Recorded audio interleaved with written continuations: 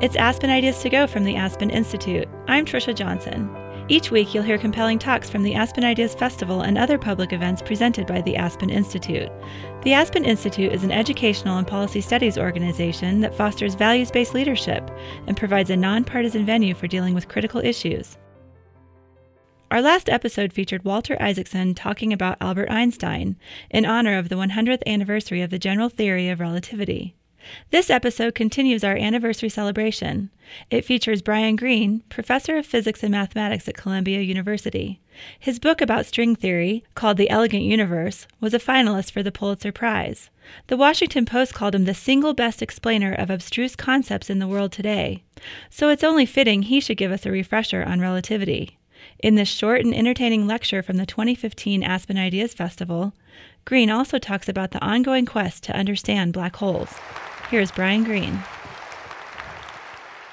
So thank you, Walter. It's a great pleasure and honor to be back here. And it's a special time in science and physics in particular because on November 25th, 1915, Albert Einstein stood in a lecture hall at the Prussian Academy of Sciences in Berlin. And he announced to the assembled group of luminary scientists that he had finally completed a 10-year-long odyssey to find a new and deeper understanding of the force of gravity. So this November of 2015, of course, marks the 100th anniversary of the momentous discovery of the General Theory of Relativity. And I know that so many of you are already busily preparing your own relativity celebrations, relativity parties. It's just a beautiful, beautiful thing to witness. But I also know that, look, we all lead busy lives. We have important responsibilities, and because of that, sometimes some of us allow our understanding of general relativity to get a little rusty. And so in this banner year of the subject, it seems fitting for me to spend the 20 or so minutes that I have with you today giving a quick refresher on what Einstein found in general relativity, but also updating you on a looming puzzle that is still at the forefront of vigorous research in general relativity having to do with the nature of black holes.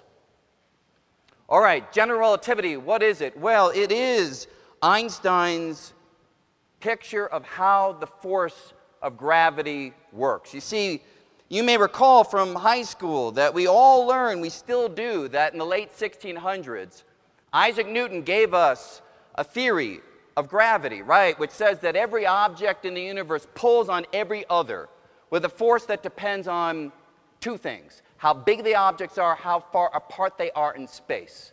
And using the little mathematical version of that statement, you can use Newton's ideas to make predictions for how the moon will move, how the planets will orbit. And the observations confirm the predictions, which is spectacular. But even so, Einstein realized that there was a puzzle, a problem. He realized that Newton's ideas couldn't be the full story because Newton never told the world how gravity actually works. Right? We all know that the sun keeps the Earth in orbit, but how does it do that, right? They're separated by essentially empty space. There's like no rope connecting them. There's no arm that reaches out and clutches hold of the Earth.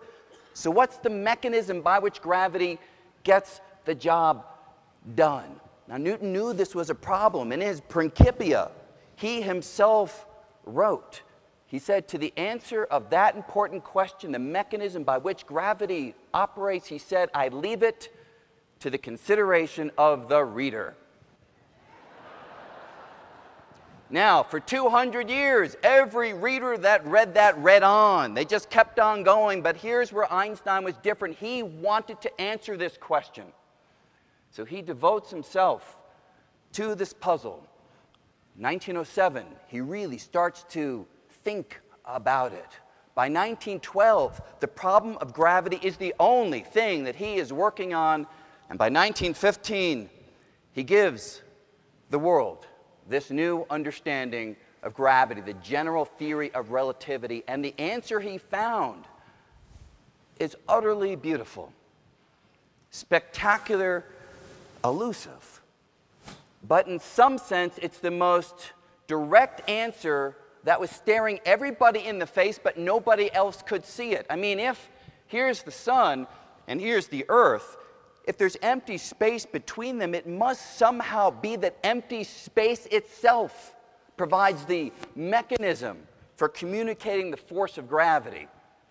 But how can space do anything? Well, here's the genius of Einstein. He realized that space and time can warp and curve, and in that way influence the motion of a body that's moving through that environment. I mean, to think about it, imagine an analogy. Consider a nice flat wooden floor like we have here on the stage. If I were to take a marble and set it rolling along the flat wooden stage, you all know it'll roll in a straight trajectory. But imagine that there's a flood causing the wood to warp, to curve. If I now take that marble and I set it rolling, it won't go in a straight trajectory any longer because the warps and curves in the wooden floor will nudge and push the marble into a curved trajectory. Einstein says that's what happens with gravity. Warps and curves in space and time can nudge an object like the Earth to go in a curved trajectory, to go into orbit around the sun. Now, of course, Einstein writes down an equation for this, allowing him to make predictions for what should happen out there. And he makes a prediction that distant starlight should follow a curved trajectory on its way to the Earth as it grazes by the sun. 1919, that prediction is tested by observations of distant stars during a solar eclipse, and the observations confirm Einstein's prediction. He gets a telegram from the team of observers alerting him that the observations had confirmed his theory, and a student who was nearby at the time said to him, "Professor Einstein, what would you have said if the observations had not confirmed your theory?" And Einstein famously responded, "I would be sorry for the dear Lord because the theory is correct." That's 1919.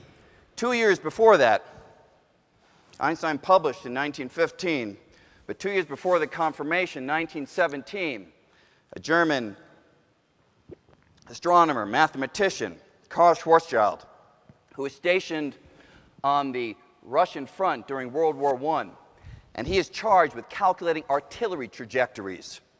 He gets a hold of Einstein's manuscript, and somehow, in the chaos of war, he starts to calculate with Einstein's equations and realizes something stunning.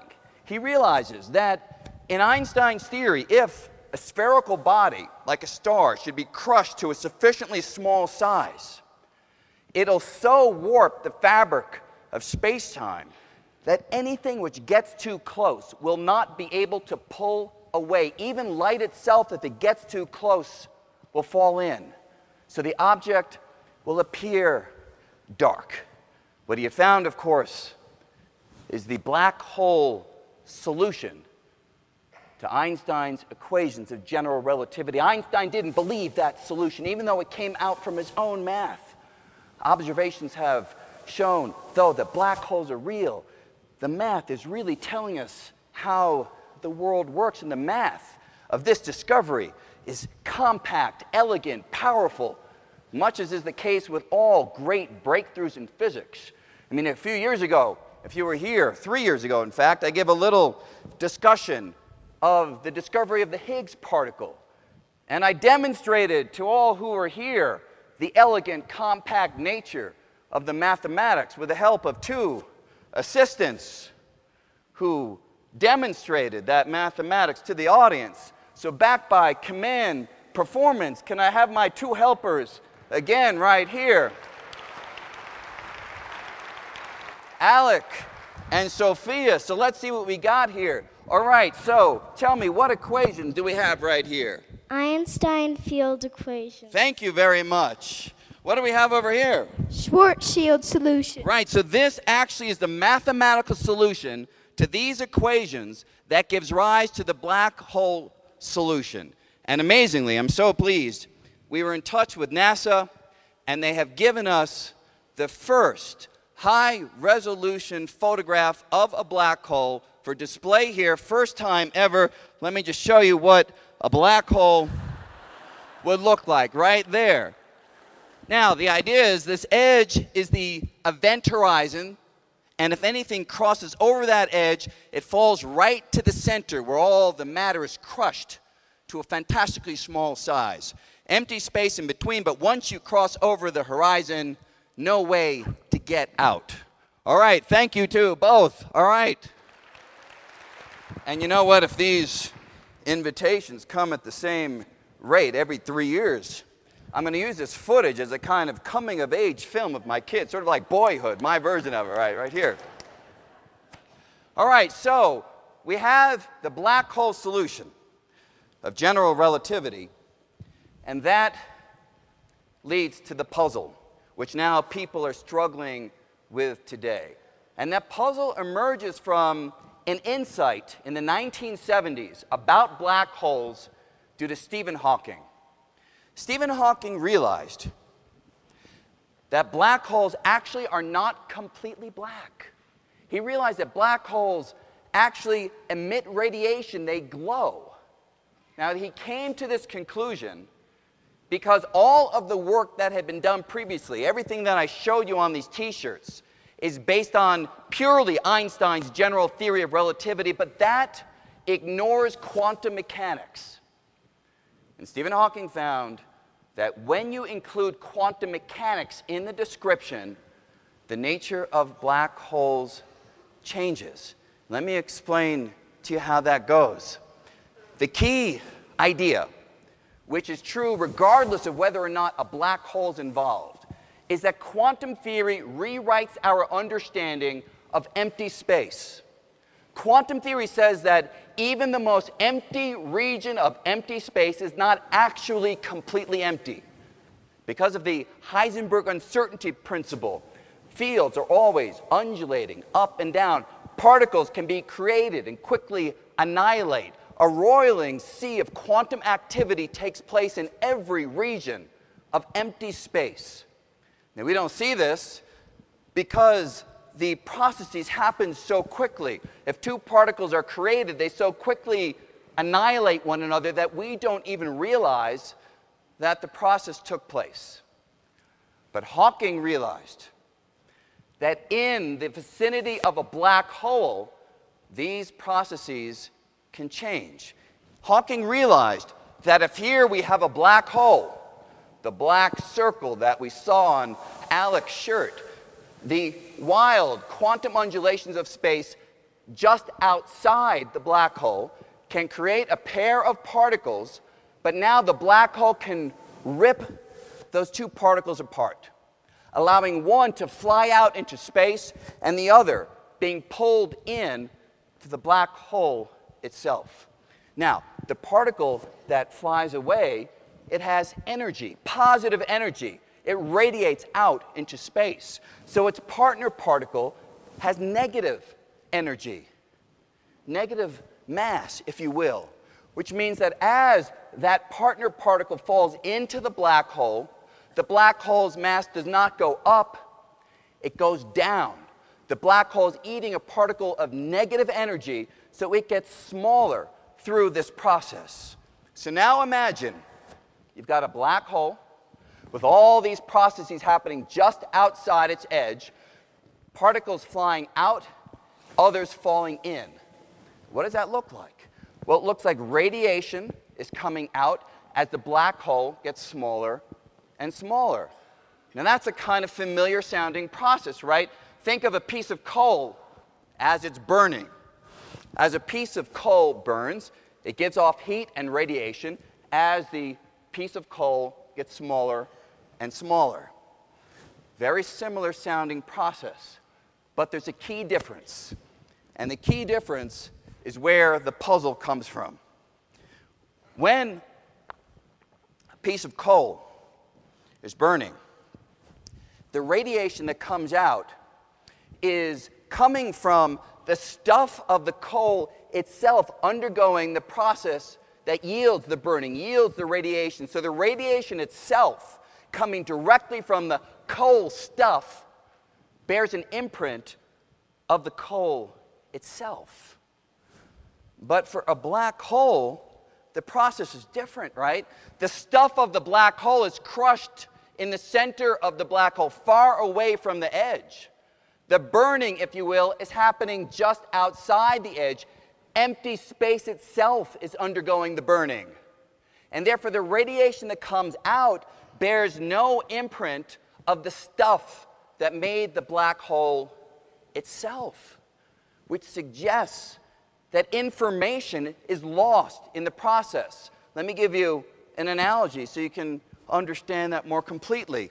Think of not burning a piece of coal. Think of burning a couple of books. Imagine over here, I've got War and Peace. Set it on fire. Over here, I've got 50 Shades of Grey. Set it on fire. If I carefully examine the radiation coming off of either of these burning books, I can actually recreate the book itself, because the radiation coming off bears a direct imprint of the stuff that's burning. It would be hard to do, but in principle, I could reproduce the unburnt books by examining the radiation that comes off them. No information lost. Now compare that with a slightly different kind of burning. Take War and Peace. Take 50 Shades of Grey. Throw them each into different black holes. Now examine the radiation coming off of each of those black holes, and you will, according to Stephen Hawking's original calculations, be unable to reproduce the books, because it's not the books themselves that are literally burning, it's the empty space surrounding the black hole that's burning.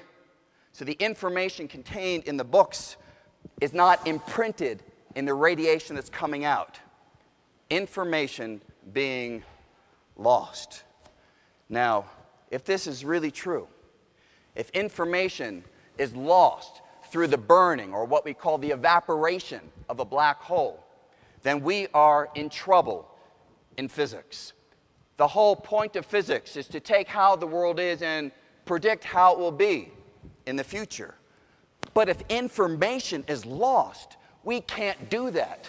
In essence, if information is lost, the laws of physics as we understand them fall apart. So this is a big deal. This is a big problem. And for that reason, people have spent decades trying to resolve it. And I think it's fair to say that there is no consensus yet on how to solve this problem. In my final 2 minutes, let me just tell you a handful of the solutions that have been proposed. Some people suggest that maybe, somehow, there's a subtle imprint of the information contained in an object that's thrown into a black hole in that radiation. Others claim that the math doesn't allow that to happen. Some have suggested that maybe, unlike a piece of coal that can burn all the way down to nothing, maybe when a black hole burns, there's a point at which there's a remnant, a nugget that can't burn any further, and locked inside of it is the information. Other areas of science, like string theory, cast doubt on that as a viable solution. Some have suggested that maybe it's not really empty space around a black hole that's burning. Maybe the event horizon of a black hole really is a surface, a something. And maybe that something is burning like the surface of a piece of coal. This is an idea that is currently under vigorous exploration. Others have suggested even more wild ideas, like maybe there is a network of wormholes, tunnels through space, going from the inside of a black hole to the outside world, in that way blurring the distinction between outside and inside, because they are secretly linked together by this tunnel, this wormhole, this collection of linkages between the inside and the outside. It is imperative that we resolve this puzzle.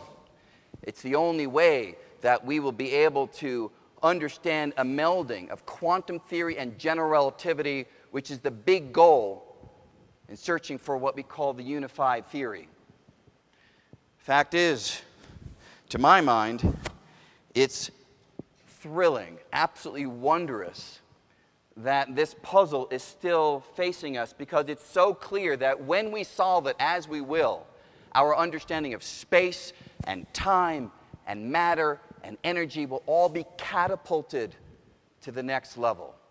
And it's equally thrilling that 100 years after Einstein first wrote down the equations of general relativity, puzzles in that theory are still lighting the way, showing us the direction forward toward what we anticipate being the grand discoveries of the next generation. So I'll stop there. Thank you very much. That was Brian Greene, recorded live at the Aspen Ideas Festival on July 1st, 2015. The Aspen Ideas Festival is the nation's premier gathering place for leaders from around the globe and across disciplines to engage in deep, inquisitive discussion and tackle the ideas and issues that shape our lives and challenge our times. You can discover more about the festival at our website, aspenideas.org. Make sure to subscribe to this podcast, Aspen Ideas to Go, on iTunes or wherever you get your podcasts. You can follow the festival at Aspen Ideas on Twitter and Facebook. I'm Trisha Johnson, Editorial Director of Public Programs at the Aspen Institute. Thank you for listening.